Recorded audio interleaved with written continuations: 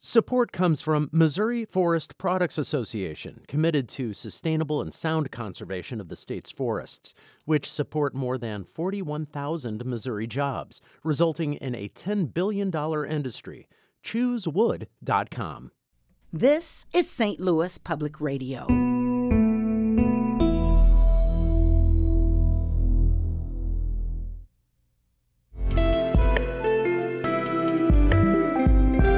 It's April 26th. This is The Gateway. I'm Wayne Pratt. St. Louis Veterans Affairs healthcare officials have given the COVID-19 vaccine to more than half of the veterans who depend on the system. Many say the process has been efficient. I called the VA hospital, and they say, when would you like to come? I say, when do you have an appointment? And it was like, you can come in the next 2 days. Boom. I was here. I got the shot. In just a few minutes, St. Louis Public Radio's Chad Davis reports on how the VA's vaccine process could be a blueprint for public health. Illinois and Missouri residents once again have 3 COVID-19 vaccine options.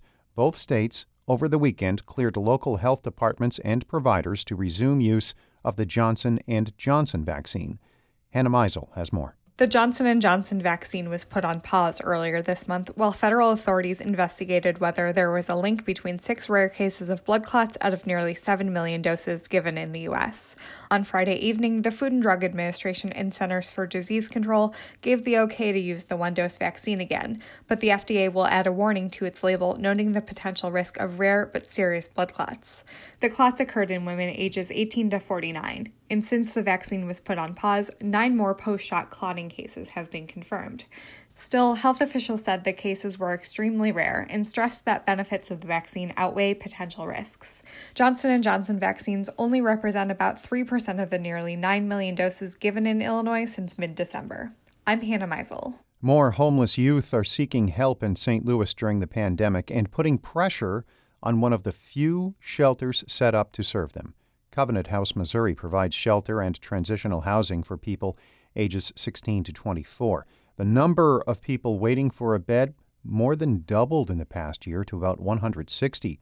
Colleen Dahm with Covenant House says many young adults lost their jobs during the pandemic, and it's been more challenging to get back into the workforce. There's this bit of a competition between individuals who have long employment history who lost their jobs and then our young people who maybe don't have the extensive job experience or long resume are now really kind of competing for some of those entry-level jobs that are becoming available again. The shelter is full. It can only provide a bed for about 1 in 5 homeless teens who reach out.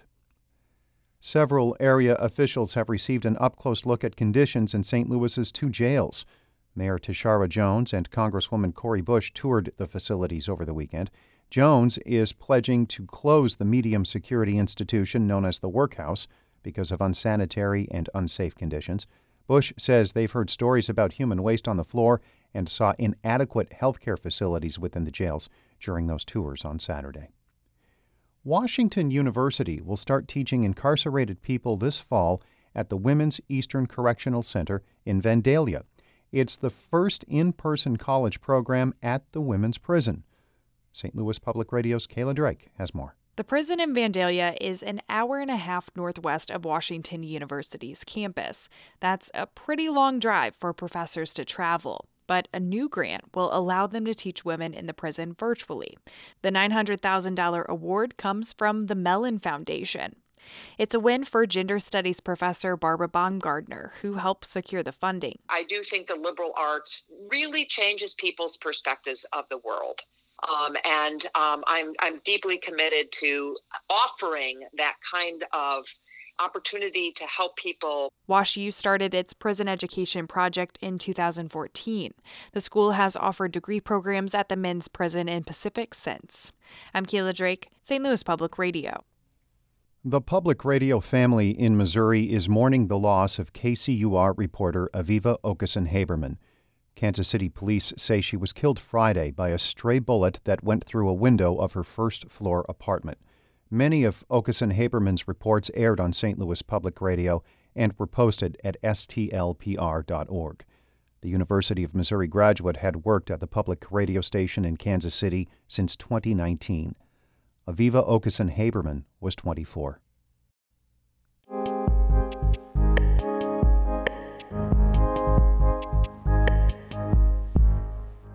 About half the veterans who rely on the Veterans Affairs healthcare system in the St. Louis region have received the COVID-19 vaccine. Officials are hoping to vaccinate up to 80% of enrolled veterans by summer. As St. Louis Public Radio's Chad Davis reports, many say the VA's vaccination efforts could serve as a model for other systems. When Army veteran Kenny Holloway decided to get the COVID-19 vaccine a couple months ago, he pre-registered with hospital systems and clinics across the St. Louis region. The 57-year-old Desert Storm veteran from South St. Louis didn't hear back immediately. But when he called the St. Louis Veterans Affairs healthcare system where he's enrolled, he soon got a response. I called the VA hospital, and they say, when would you like to come? I say, when do you have an appointment? And it was like, you can come in the next 2 days. Boom. I was here. I got the shot. Since the arrival of the first COVID-19 vaccine doses back in late December, the Veterans Health Administration, the nation's largest healthcare system, has vaccinated more than 2 million veterans enrolled in its system. They've also vaccinated VA staff. In the St. Louis system, about half of the more than 40,000 veterans enrolled have received 2 doses of the Pfizer or Moderna vaccines. That's better than what the region is doing as a whole. For example, about 24% of people in St. Louis County and 18% of residents in the city of St. Louis have been fully vaccinated. Holloway wasn't surprised that the VA has made so much progress distributing the vaccine. He says veterans like him know they can count on the VA. The VA system is come a long way. I have a doctor at the VA, and also you can also go outside as well for different services, and if you don't call them, they call you. Mr. Holloway, how you doing? You know it's time for you to come in for your annual exam.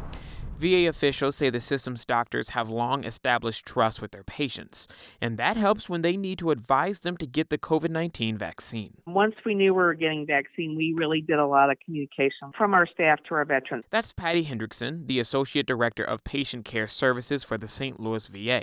She says its doctors often reach out to their patients about appointments and checkups. Now, they're reminding veterans to book vaccine appointments. We did a lot more touches with our veterans because we just didn't want them to be out there on their own, So I think we built stronger relationships with them. Hendrickson says once a veteran has a positive experience getting vaccinated at the VA, they're more likely to share their experience with other veterans. The St. Louis VA has been able to vaccinate up to 800 veterans a day in recent weeks at clinics across the region. Veterans can sign up through email and by calling the VA hotline. Many veterans have received care from the VA system for decades. A 2019 study published in the Annals of Internal Medicine found that VA hospitals tend to outperform non-VA hospitals in patient care.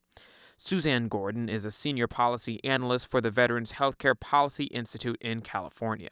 She says the VA systems and doctor-patient relationships could set a blueprint for public health systems in the future. It's a lesson America needs to learn, You need a national system, not just a national payer like Medicare. You need systems of care and protocols and processes, and you need to know who your patients are, and you need to be able to contact them. Veterans in the St. Louis area agree. 73-year-old Vietnam Army veteran Daniel Heckstetter lives in South St. Louis County. He got his vaccine from the Jefferson Barracks Hospital, where he has a primary care doctor.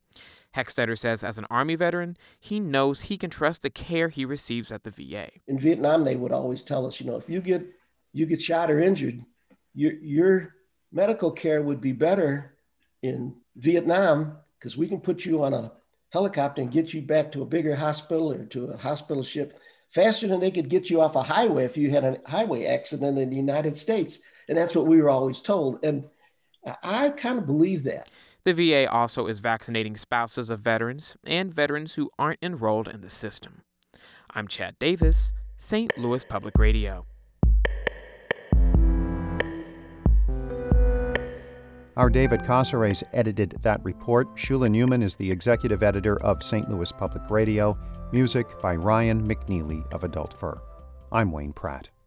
The Gateway is a production of St. Louis Public Radio. Understanding starts here. St. Louis Public Radio is a service of the University of Missouri St. Louis. Support comes from Mosby Building Arts, a design-build company committed to remodeling the right way. Visit callmosby.com to get project inspiration for any room of your house.